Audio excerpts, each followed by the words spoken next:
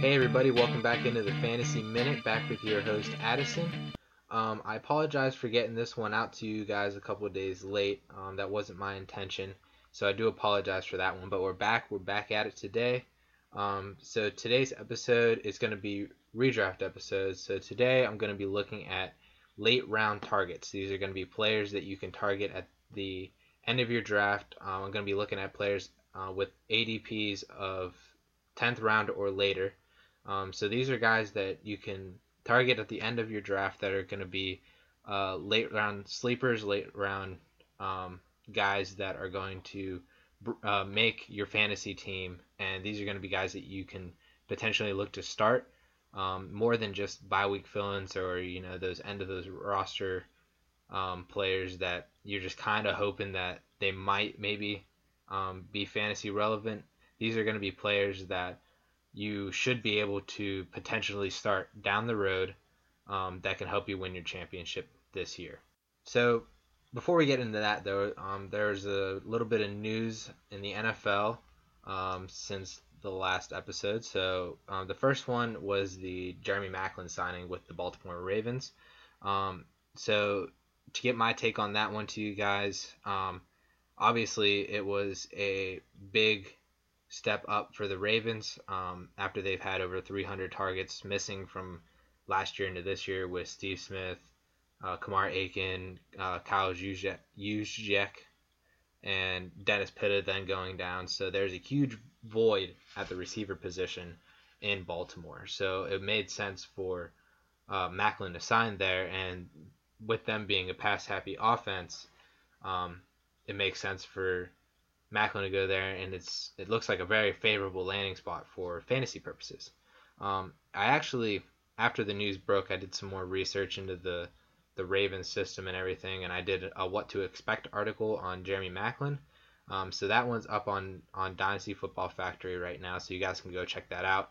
But to give you a couple of the highlights of the article, the grass may not be much greener in Baltimore than it was in Kansas City.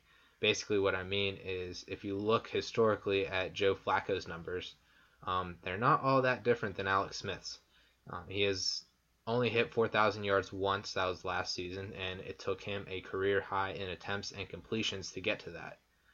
He is not a huge touchdown thrower. I think his career high is 27. He always averages around 20-ish, and he has a tendency to throw interceptions as well.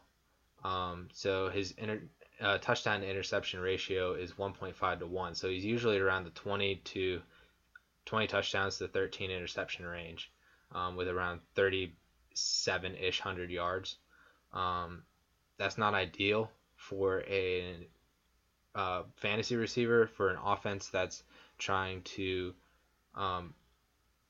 bring fantasy life into and support more than 2, maybe 3 fantasy receivers. They got Maclin now, they got Mike Wallace, and they have Rashad Perriman. And a lot of people were really hoping on Perriman being a big time sleeper this year, just due to the fact of the number of targets that they're missing, and he should get a high volume this year.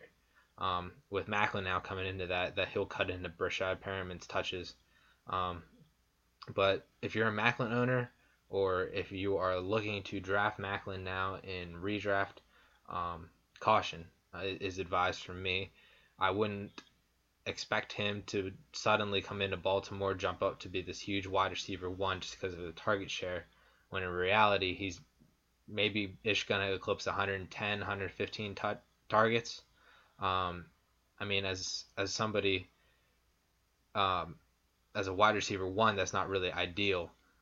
So I'm looking at Jeremy Maclin the same as I would have in Kansas City. That was really hard to say, but view Jeremy Maclin in Baltimore the same as you would have viewed him in Kansas City. He'll still be the wide receiver one there. I still think Mike Wallace is at his ADP right now. I still think that he's a nice sleeper in redraft. He's a nice buy low in Dynasty if you need some receiver help. So that's where we are with Jeremy Maclin. As for the Kansas City side, Tyreek Hill is supposed to be taking all these targets now that Macklin left, they announced that he was not going to be doing kick returns this year. So I apologize to you Tyreek Hill owners in return yard leagues. He is no longer going to be the gold nugget of return yards. But that looks like it's going to be used because he won't be used on kickoffs. So it's going to be, they want to save him for the offense. They don't want to get him hurt on kickoffs. He probably will still be doing a couple punt returns here and there, kind of like, Antonio Brown or Deshaun Jackson, that kind of thing. But it looks like Tyreek Hill is going to get the main workload. I'm hesitant on his ability to do that. I still think Travis Kelce is the receiver to own in Kansas City. Outside of that, I'm not really looking to buy Tyreek Hill, especially at the ADP that he's at right now, which I believe is in the 4th or 3rd round for redraft. It's got to be close for that for Dynasty too. So I'm not buying Tyreek Hill at his price, and I'm not even sure if the ADP has caught up to where the Dynasty community now views him.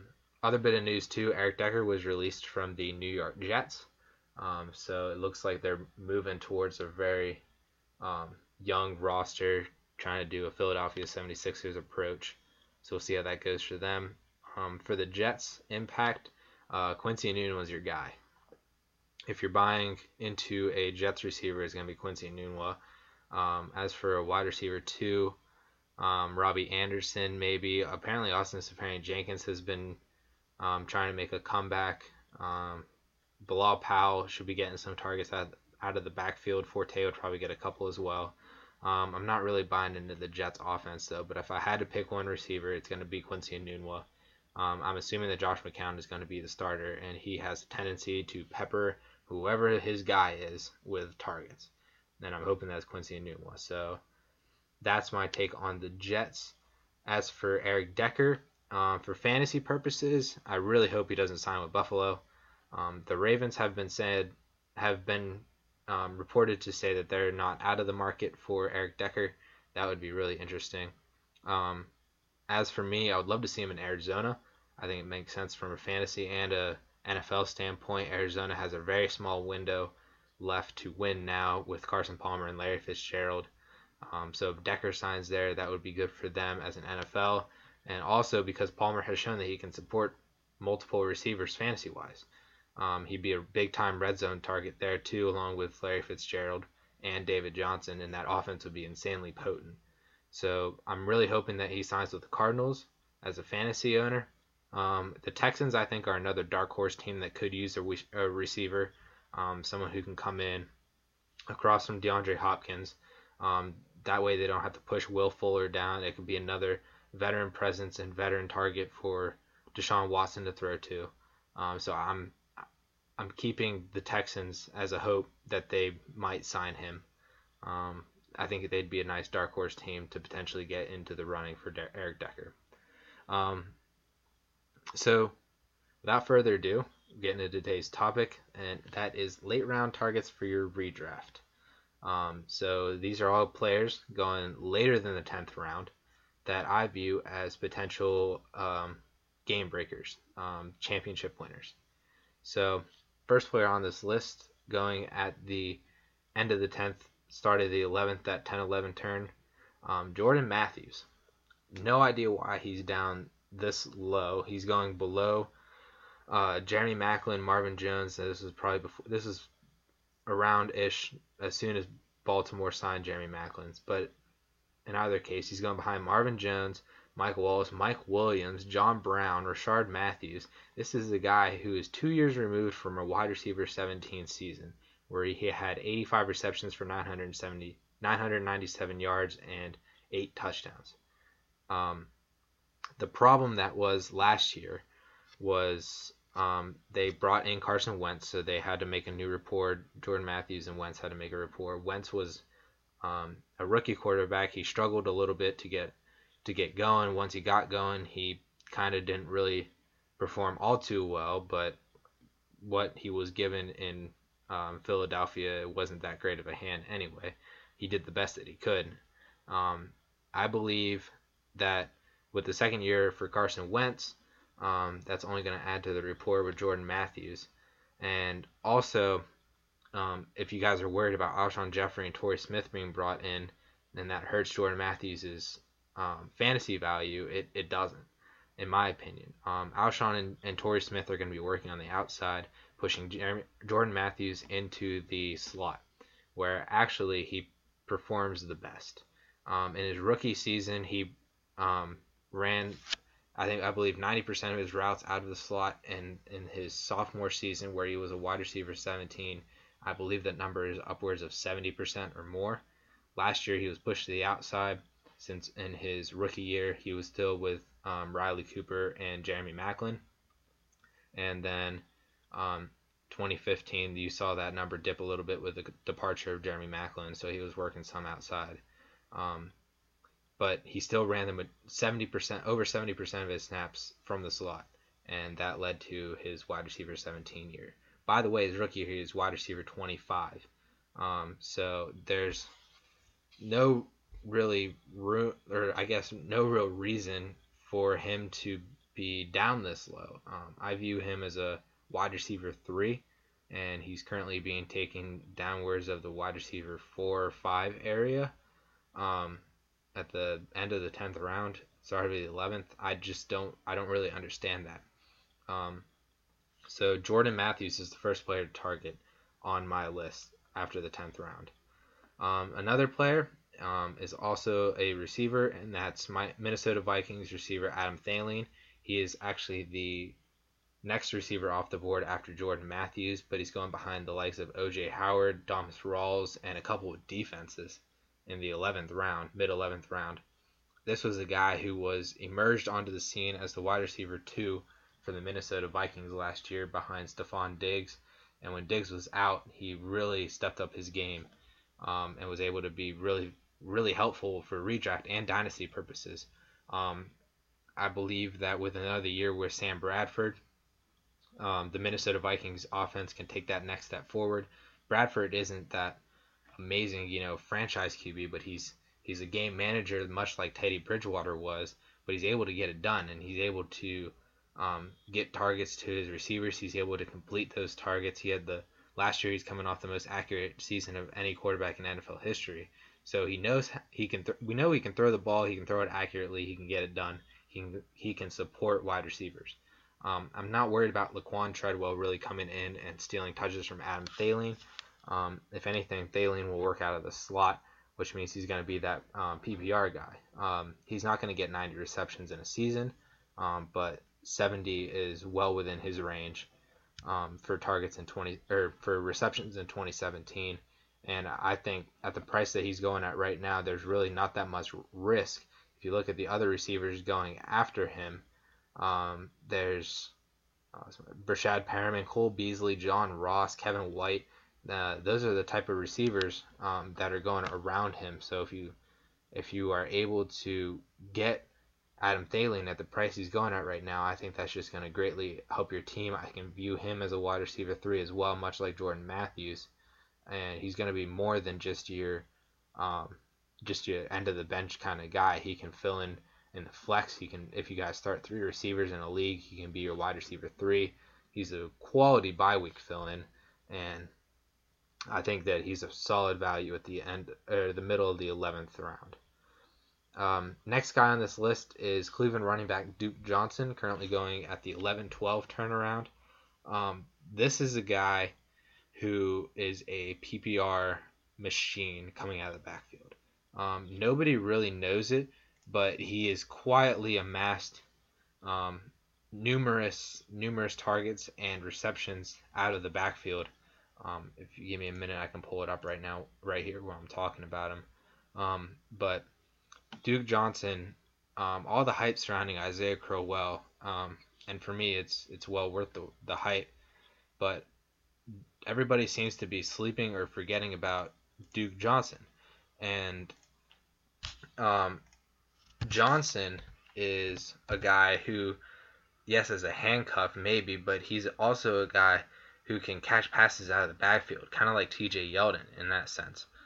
He's not really going to lose much of his role to Isaiah Crowell should Crowell come in as the third down back, because I still believe Cleveland wants to use him as the third down back, much like a Darren Sproles kind of role. So over the last 2 years, last year Duke Johnson had 53 receptions. The year before that, he had 61, both on 74 targets. And he had the problem with what he's been doing with that is his yards per reception is kind of low. So he's had 500 yards in each of the past 2 years, but he's only been able to get 1 or 2 touchdowns. So on top of 350 yards on the ground. So, I mean, 800 to 900 total yards and 2 touchdowns. I can see why people aren't really looking at him or having him on their radar, but he's only 23 years old or 24 years old. If Crowell were to go down, Duke Johnson's in for a major new role. He'd kind of be like how Theo Riddick was last year after Amir Abdullah went down. He'd be serving as both the running back and the pass catching back. And Cleveland, with that offensive line now, they kind of have a revamped offense. I could see them turning to the run game a lot, even with Crowell down. They're still going to get that. He's still going to get those passes out of the backfield.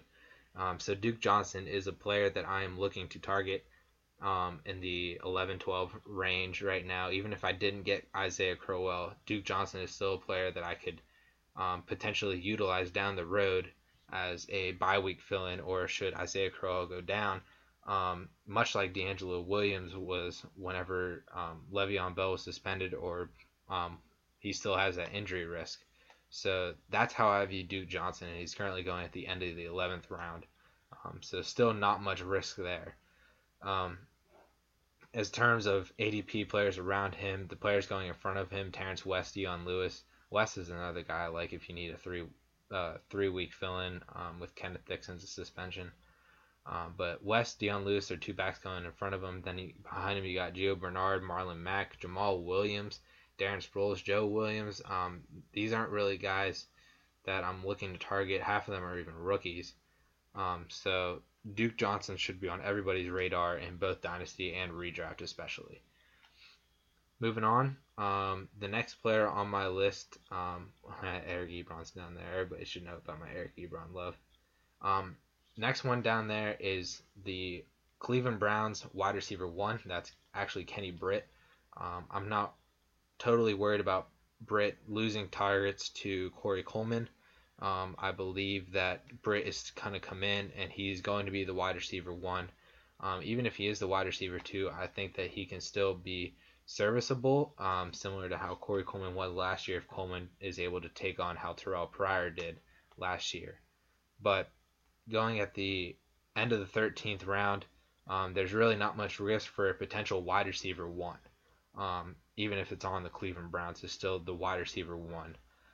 So as a wide receiver 3 on your team or your flex, this is the guy who can potentially have immense fantasy value if he comes in as the wide receiver 1, if Corey Coleman takes a step back. I'm not worried about David Njoku, at least not in year 1. This is mainly for redraft, going at the end of the 13th round, potential wide receiver 1. Give me that all day. Kenny Britt. And in similar fashion, going in the 14th round is Robert Woods. Similarly with Kenny Britt coming in onto a new team, he came into the LA Rams from Buffalo, but he showed what he was able to do in Buffalo last year with Sammy Watkins out. He was the wide receiver 1. Not much has changed quarterback-wise from Tyrod Taylor to Jared Goff, but he's still projected to come in to LA and be the wide receiver 1. I'm not worried about Cooper Kupp, not worried about Michael Thomas, LA Rams Michael Thomas. I'm not worried about Josh Reynolds just yet. So Robert Woods, I believe, should be the guy. He's only 25 years old, so he still has a ton of potential. Even in dynasty leagues, Robert Woods wouldn't be a bad pickup if he's on your waiver wire or as a throw-in in some sort of a trade. If you have the potential to get a team's wide receiver 1, especially going at the end of the 14th round, top of the 15th, that's basically free. These are guys that you can get instead of picking up a kicker.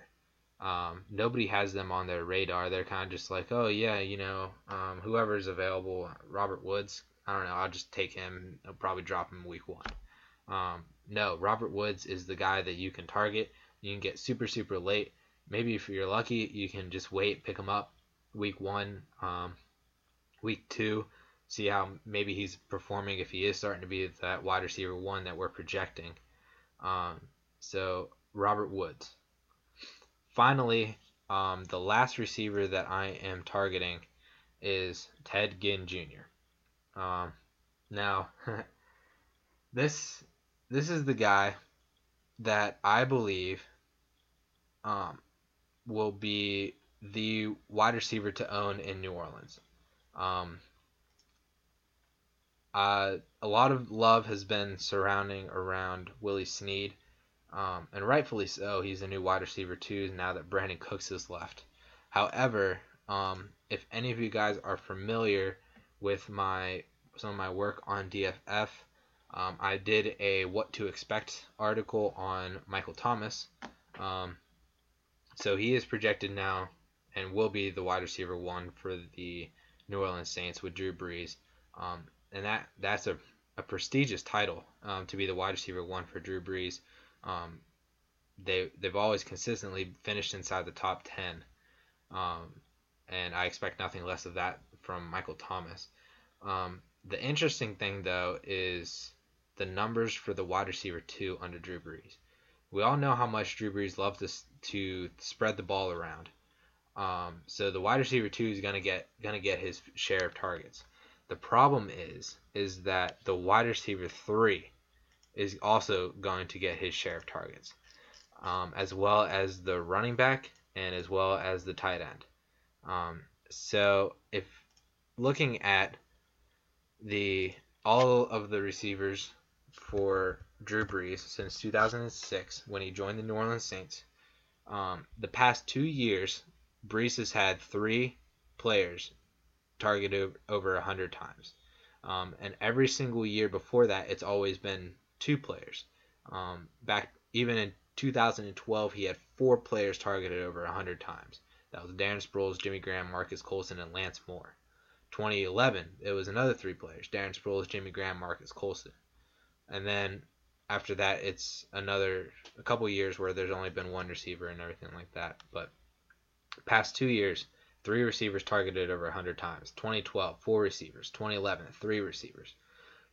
If you look at the numbers for the wide receiver 2 for the New Orleans Saints, they are averaging 104 targets, 68 receptions, 940 yards, and 6 touchdowns, finishing as a low wide receiver 2. If you look deeply into the numbers, last year you might say, oh, well, Brandon Cooks and Michael Thomas both finished as a wide receiver 1. They were both finished inside the top 10. That is an anomaly. That has never really happened before, not since 2011. That was the Jimmy Graham, Marcus Colston year, the first year for Jimmy Graham where he really burst onto the scene as a 1,300-yard, 11-touchdown receiver. But to give you some insight, 2015, his top 2 targeted receivers were Brandon Cooks and Ben Watson. Brandon Cooks finished 13. Ben Watson he would have finished as a wide receiver 30 if he were taking it as a wide receiver. The year before that, Jimmy Graham, 15. Marcus Colston, 36. That was the number 2 receiver, 36. The year before that, Jimmy Graham finished as the wide receiver 5. Marcus Colston finished as the wide receiver 26. The year before that, Marcus Colston finished as the wide receiver 14. Jimmy Graham finished as the wide receiver 16. So there's a pattern here. The anomaly is the 2 players under Drew Brees finishing inside the top 10. And I think that has to do with Brandon Cooks' ability to take it to the house on any given time. He had the 90-yard touchdown and a couple other like 70, 80-yard touchdowns. So it was crazy. That's how he racked up his yardage and his fantasy points. So the thing that I'm worried about with Willie Snead is he's going to get all of this hype, all this love. Somebody's going to overdraft him, expecting him to be a top 15 wide receiver, and he's going to fall short. Expectations can really hurt a player over the offseason. Look at Lamar Miller last year. So if if there's a person in your league who's really gung-ho about Willie Snead, let him take him. The player to own in New Orleans is Ted Ginn Jr. As the wide receiver 3, in the past 2 years, the wide receiver 3 has seen over 100 yards, 72 receptions, 69 receptions, 900 yards or more, and 3 or 4 touchdowns. That is finishing as a wide receiver 3, and that's solid. If you go back, if you're looking at players that Ted Ginn would now fill that role, you look at Lance Moore. Lance Moore, 2012, 104 targets, 1,004 yards, 6 touchdowns. If you go back again, 2008, Lance Moore, 121 targets, 79 receptions, 928 yards, 10 touchdowns. He is going to be the new Brandon Cooks kind of player. He performed well with a high number of targets in Carolina as their actual number 1 receiver over Kelvin Benjamin at most times. I expect him to come in. He's going to get his 100 targets per season, or in 2017. He will eclipse 100 targets. Willie Snead is still going to be that 100 target receiver, but he's not going to see a dramatic bump from his 104 targets to what everybody might expect him to be. That's in the 120 range. That doesn't happen under Drew Brees. 3 players are going to get 100 targets: Michael Thomas, Willie Snead, and Ted Ginn Jr. Alvin Kamara is going to see his. Mark Ingram's going to see his. Adrian Peterson might even get 10, 15, 20 targets thrown his way. I don't even know. But what I do know is under Drew Brees, the number 2 receiver does not outperform the number 1 receiver. He does not get much over 100 targets, and on average, he finishes as a mid to low wide receiver 2. The player to own in New Orleans is Ted Ginn Jr. He's basically free. So, with that being said, I think I've done enough hot takes for the day. If you guys agree with that, hit me up on Twitter at AmazeHaze_DFF. You can find my articles and stuff on the Dynasty Football Factory. Devy players out there, go get that Devy watch on Dynasty Football Factory. It's 100% free. It's the same, if not better, than all the other Devy reports out there and everything like that. So go hit up that Devy watch. Follow along with my Orphan Diaries, with John Shep's Orphan Diaries. You can find those on Dynasty Football Factory. Listen in to the Dynasty Football Factory Network, the Dynasty Warzone, Edge Crushers, Fantasy Fellas. We got some new stuff coming up for you guys. You guys will love it. We have big plans coming up here real soon that we should be able to announce. So thank you guys for listening. If you like the podcast, please leave a review, rate the podcast. If you guys have questions for me, you can email me at fantasyminute814@gmail.com, or hit me up on Twitter at AmazeHaze_DFF, or the podcast Twitter at FantasyMinute. Thank you guys for tuning in. I hope that this episode helps you guys out with your redraft leagues for late round targets. And start fading Willie Snead, guys. Alright, see you guys later.